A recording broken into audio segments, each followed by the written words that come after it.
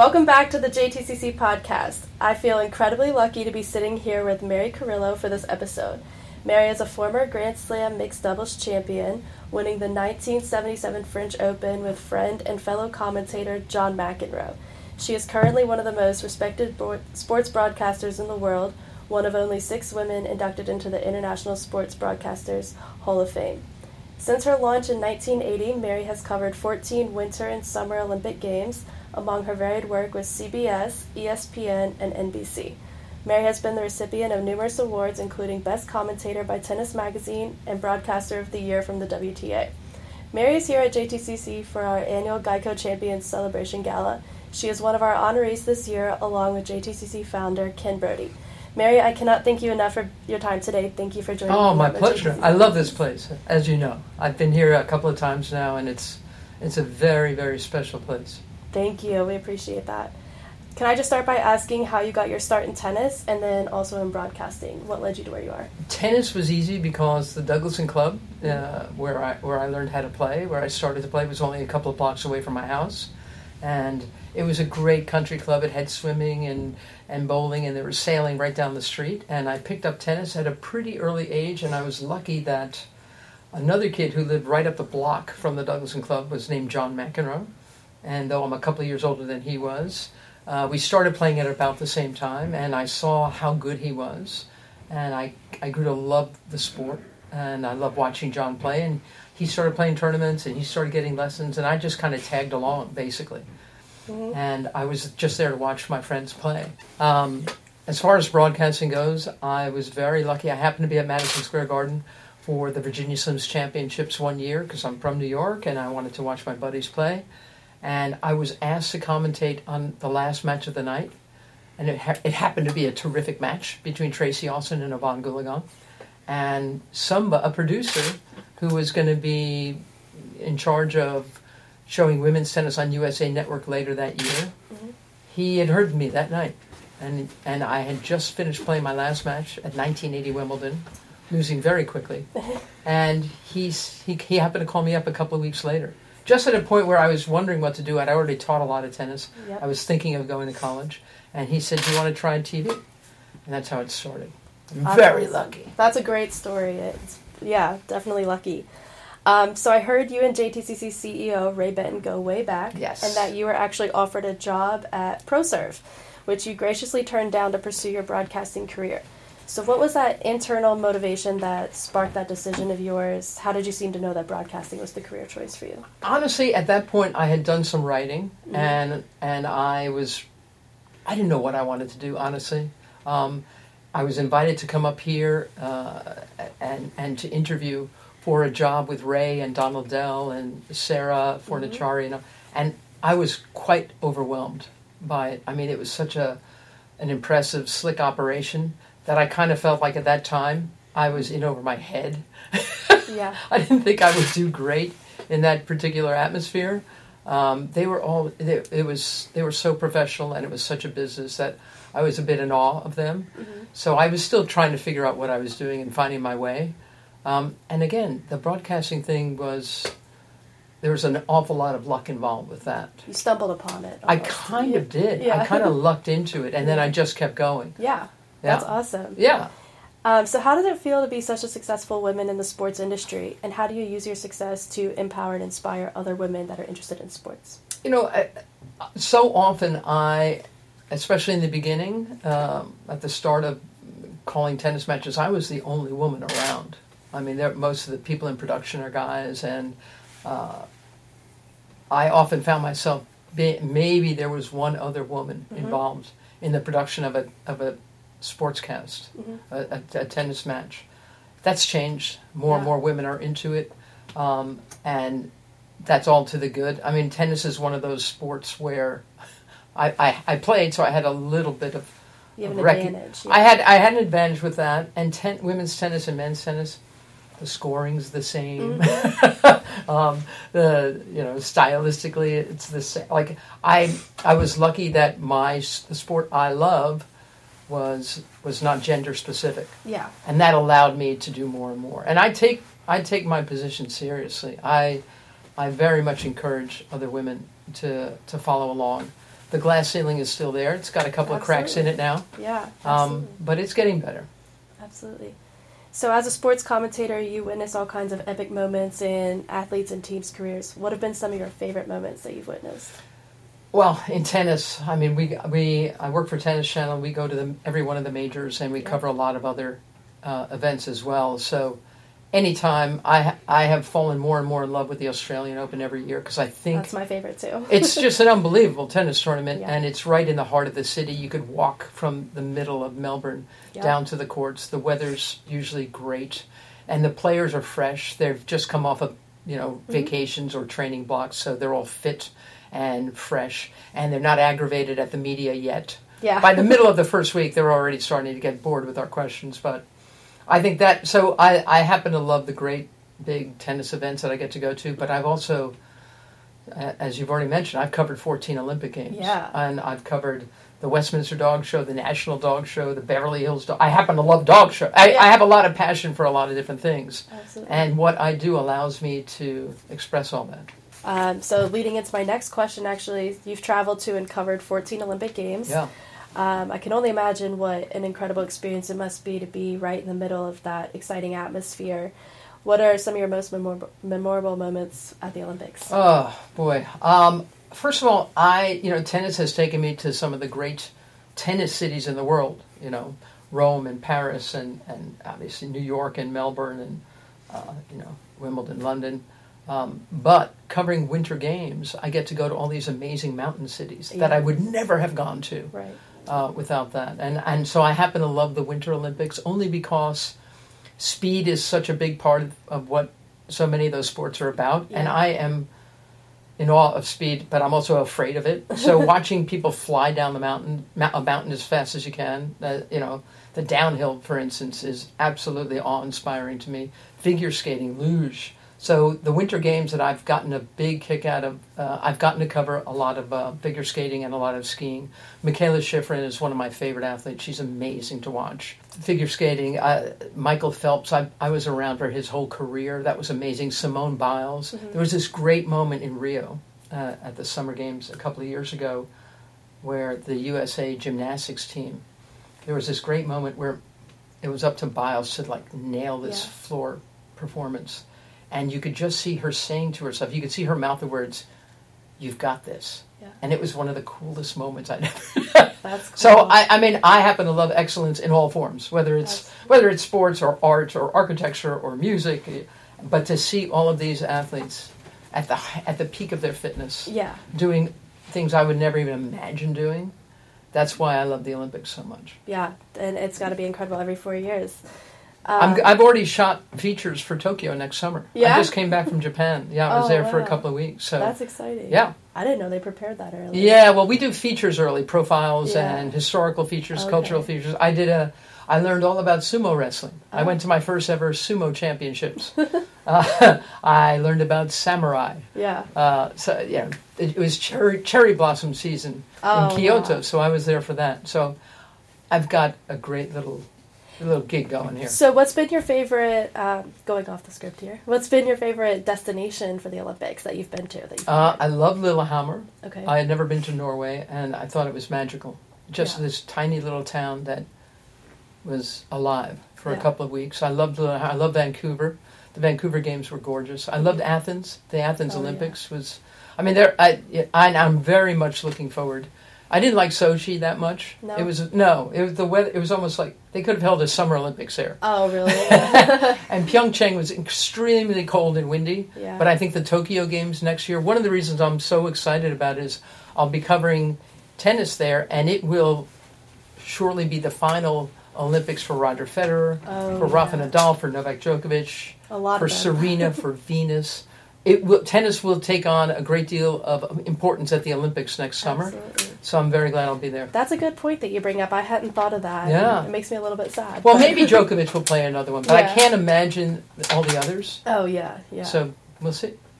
All right. Well, I'd like to talk about your numerous awards for your commentary. So aside from your advantage of on-court experience, what do you believe sets you apart and helps you stand out from your male commentator counterparts? I don't know if it's a gender thing, honestly. No. I think the reason I get to do the stuff I get to do is because I'm really curious. Yeah, that's important. I think it's huge. I mean, I genuinely want to know what makes the athletic heart beat, no matter who it is. So, and it's interesting, like when I started sports broadcasting, the women were always doing the soft stories and the getting to know you features, and the guys were always doing the hardcore nuts and bolts of an event. But as time has gone on, it seems that the long-form storytelling, backstories and all that, men are doing that, and women who want to be taken more seriously as sports broadcasters, they want to do the hardcore stuff. So there's been a very kind of like a shift there. It's been a total tectonic shift in terms of gender covering sports. The women are trying to prove something, the men are trying to prove something, and I've always tried to do both. Okay. Yeah, that definitely probably sets you apart. So let's talk about this badminton rant of yours, this very popular badminton rant from the 2004 Olympics in Athens. You have seen this thing. I've seen it every 4 years it resurfaces. Yes. It really does. Yes, it goes viral again. It goes viral all over again. And last night, for the first time, I was telling my boyfriend about how I was going to be doing a podcast with you today. And I was like, he was like, who's Mary Carillo? He's not a sports person. Don't take offense. I'm okay. I was like, you got to see this badminton rant. And I showed him the video, and he just is like, I don't get it. And I was like, haven't you ever played badminton in your backyard? This is exactly how it goes. And and I was like, this is comedic, but also super accurate. And and by the way, it was extremely factual. Yeah. All the names of those kids I mentioned, they exist. And I know it's called badminton rant. It's really a motherhood rant. Right. It's all about what it's like to have a bunch of kids at the house and badminton becomes an entirely different sport. Yeah, that's how it goes. So I really think it's incredible, and I think it really encompasses your unique style of commentary altogether. And you're very witty, and you make it look effortlessly easy. I mean, I know that wasn't scripted, what you're going off about. So where does that come from? Is curiosity, like you were mentioning before? Or? I think a lot of it is that. And again, if you like sports and if you have children and if you are living a life on this planet, things occur to you, I think. Yeah. Certainly things occur to me. The badminton rant was... It wasn't scripted. We had a little bit of time before we headed out to the badminton venue. Yeah. And I was just supposed to really be talking about equipment, the difference between professional badminton equipment and the stuff you buy at Kmart. Yeah. And it just devolved into this whole thing. And when it was over, my producer came out onto the studio set and said, "What the hell was that about?" It was very much. It was epic. It was. Unfortunately, most of the time now you don't get that kind of freedom and that kind of time to have a rant like that. But I'm very happy that it exists in cyberspace. Oh, it's legendary. What are some of your favorite events to be involved with and why? And do you have any specific favorite athletes that you look forward to commentating on? Well, obviously, in my own sport, I mean, tennis is the only sport I'm truly fluent in. Yeah. It's the only one I really feel like I have a good grasp of. So I think that's another reason why the other sports get me so animated. Mm-hmm. I can't believe that these people have dedicated themselves for their entire young lives to be able to get on the ice on figure skating blades and flip and spin around 4 times. Yeah. So that kind of, I love figure skating. Mm-hmm. I do love skiing. As I said, Michaela Schifrin is so technically and stylistically excellent that I kind of go crazy watching her. Snowboarding, the aerials and stuff like that. Chloe Kim, I watched in Pyeongchang at the last Winter Games. Mm. She was amazing, and part of it is those are very telegenic sports now, and they appeal to youth. But when you see these people flying through the air, defying gravity, acting like gravity isn't a real thing. And they make it look so easy. And they're young and fearless. Yeah. I mean, these days, I'm careful walking downstairs. So I like the athletes who are, most of all, I like athletes who really put it on the line. Mm-hmm. Any athlete who's willing to commit and dedicate and go up against it, they've got my attention. And what about tennis matches? Any athletes who whose matches you look forward to commentating on? I'd love to. Yeah, yes, absolutely. Naomi Osaka she's got my number. I really enjoy watching her fight and figure out ways to win and come through. I think she's going to be a great champion. She's already won the last 2 majors, and she's very young, and she's very candid. She's very honest about her own struggles on the court, off the court. Yeah. She lets you in a way a lot of champions don't. They usually keep things closer to their neckties than Naomi Osaka. So I'm fascinated to see if that will work against her in a way. She's so willing to tell us when things are hard, fraught, when she feels pressure. I hope she doesn't. I hope she really grows into this, because I really enjoy watching her play. And obviously the guys who are still around after all these years, still seeking major titles. Absolutely. Whether it's Rafa or Novak or Roger. And again, they've all had their own struggles. Roger struggles less than I think any human being I've ever known. He makes everything look easy. Yeah. Whether it's answering the same question in 4 different languages or playing, he seems to bend time. He seems to have time for everything. Yeah. He makes everything look fluid and effortless and fun. Yes. There's joy in that man. So he right now is probably one of my favorites. Yeah, Roger's definitely one of my favorites too.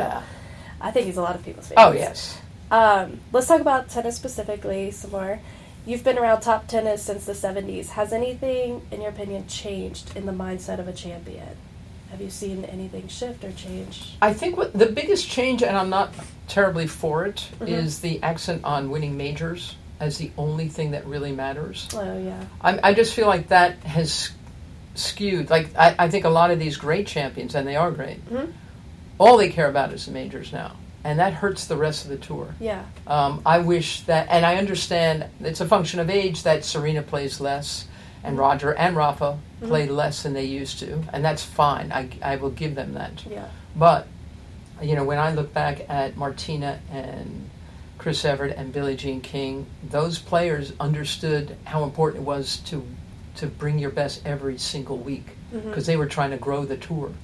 Martina Navratilova and Chrissy played so many more matches than the modern champions played, and they supported the tour. And for that reason, I give them a lot more credit, I think, than most people who don't think that's a big deal anymore. Now it's only about the majors. Yeah. And the fact is, Martina, Chrissy missed a bunch of French Opens because she was playing World Team Tennis, so did Martina and the others. Billie Jean King couldn't afford to go down to Australia and play the Australian Open. And for Martina, I think I asked her one time how many Australian Opens she skipped. And it was on grass back then. Imagine how many more she would have won. Yeah. How many more majors than 18 Martina would have won when 3 of the 4 majors were still on grass. But I think she said she skipped 12 or 15. So that's lost in space. And that, to me, is the biggest shift from players back then and players now. I also miss variety. I like serve and volley. Yeah, I liked a lot of that. A lot of it now is pace and spin. Yeah. Which again, I have great respect for that. But I'm enjoying the fact that so many of the young women now, play with variety. Absolutely. I think that's fun. Absolutely. So as we were just talking about a little bit, the 70s was an era of movement for women's tennis with the Title IX and the fight for equality. And since then, there have been many strong voices in women's pro tennis, Billie Jean King, Martina, and the Williams sisters, too. Who do you think is the next voice for women's tennis? Because, as you said, there's still that glass ceiling there. Who's the next? I don't think there's been anyone, honestly, I don't know who that, to tell you the truth. I don't see a leader picking up the baton and saying, let's keep pushing forward. I think as a whole, women's tennis is very healthy and very competitive. Okay. But I don't see one player, and I hope I'm wrong, I don't see one player stepping up and saying this is what needs to happen. Okay. I would actually like the Women's Tennis Association to be more bold in what they're looking for. It seems to me that the ATP might fight for better prize money in the lower ranks and in Grand Slam, the early rounds of majors, and then the women kind of slipstream behind that. I wish they were more declarative. And I don't know who those young players... honestly, Billie Jean King was the biggest powerhouse in women's tennis, and Chrissy and Martina did a lot of... And then there was a drop-off. Steffi Graf was not political. She was not an activist. Neither was Monica Seles. Yep. Neither was a whole bunch of people who've come after her, after the greats, in those ways. I think a lot of it is expected now. Okay. Everything's in place. Like, what do we? Things are good. Yeah. So I'm hoping someone does step up, but I really don't. I can't name them. Okay. All right. Well, we'll see. Can you name somebody? Do you see somebody who's really ready to? Not yet. Yeah. If I had to say someone, I'd say maybe the Williams sisters. I'm a big fan. I'm biased towards them. So if someone had to step up, maybe them. But they're reaching the Well, just by what they've accomplished, they've done a hell of a lot. Yeah, they already have. They've already contributed quite a bit. Yes, exactly. So you kind of answered my next question a little bit already. We've obviously come a long way.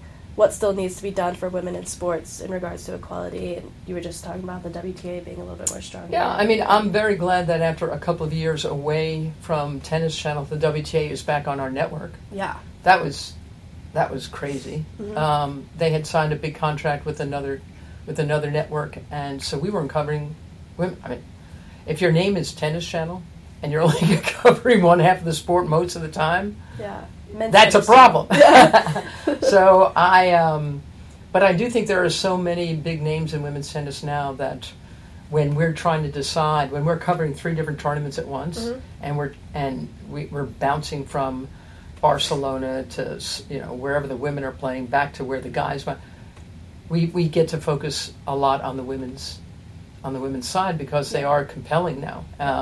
So that's a good thing. But the disparity in just inches in sports columns, in whether it's magazines or newspapers or internet articles, I mean that continues to be a fight. Yeah. There are still plenty of people, not just men, who think that women aren't as good an athlete as the guys standing next to them, and that kind of machismo is, even in 2019, is a hard thing to fight, but you've got to keep fighting it. Absolutely, I agree.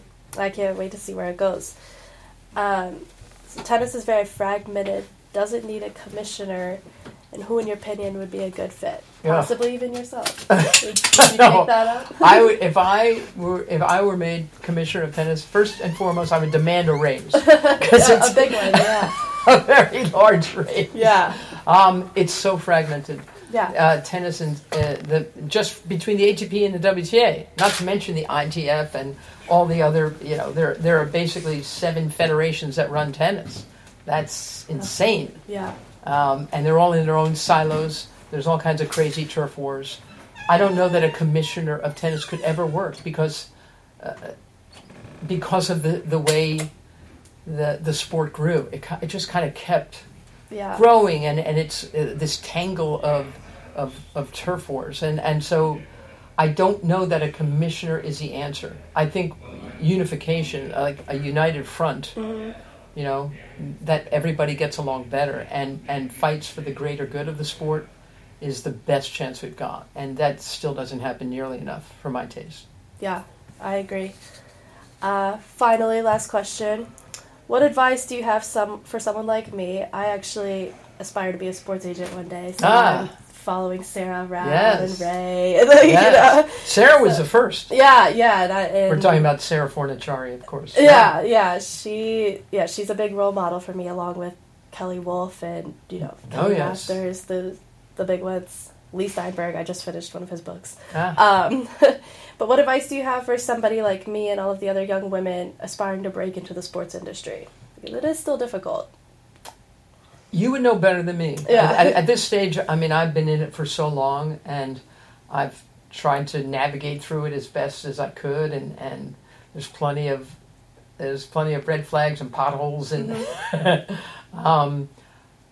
I think it's getting easier, and I think, honestly, there are plenty of companies now who understand the value of having women in the room making decisions. I'll tell you that Billie Jean King has been a great friend and mentor for me for many years. And over the years, I've brought my issues to her, my problems, my fights with whether it's the WTA or the ITF or the AT or the network I'm working for. I would take these things to Billie, and I would show her my frustration, and I'd be discouraged at times. And Billie would always tell me, you have to stay in there. You have to stay in the room. Because if you leave that room and leave that building and throw rocks at the windows, you're not going to get anywhere. Yeah, it's such great advice. And Billy has fought so many more battles than I ever did and did so much more to affect change than any woman I know in sports. Yeah. She took so many arrows in her back for people like me. I can't quit. Yeah. You know, I can't give up. She never did. She's 75 years old. She's still fighting the good fight. Oh, yeah. Yeah. So that would be my advice, is to get in the room and then stay there. And try to, when the numbers change, when there are more women in the room instead of a tiny minority, the mentality changes in that room. The sensibility changes. And that's my best advice. That's great. Any advice that comes from Billie Jean King and then comes from Mary Carillo, that's something to follow. And I have to say, your shirt yesterday was awesome. Isn't that my iconic Billie Jean King shirt? I was telling, again, my boyfriend, I was like, she was wearing this awesome shirt. It had Billie Jean King on it. And it says 6'4", 6'3", 6'3". And he, clueless. Okay. And I was like, remember we watched, and he was like, oh, that movie. And I was like, it's also a true story, though. And I was like, it's not just... Before it was a movie, it was a sporting event. I was like, it was a huge historic event before it was a movie. All right, you got to give me this guy's number. Yeah, I got to straighten him out, though. Can you believe my dad approves of this guy? Well, that says a lot about his other fine qualities. It says a lot about. Mary, I really enjoyed talking with you. Thank you so much for being on the JTCC podcast today. I know all of us here at JTCC are really excited for tonight and to honor you at the GEICO Champions Celebration Gala. Thanks so much. Oh, thank you. Absolute pleasure. Great job. You. Be sure to check out JTCC on Instagram, Facebook, and Twitter, and subscribe to the JTCC podcast to be notified when a new episode is up. I'm Nicole Ponkka, and thank you for tuning in.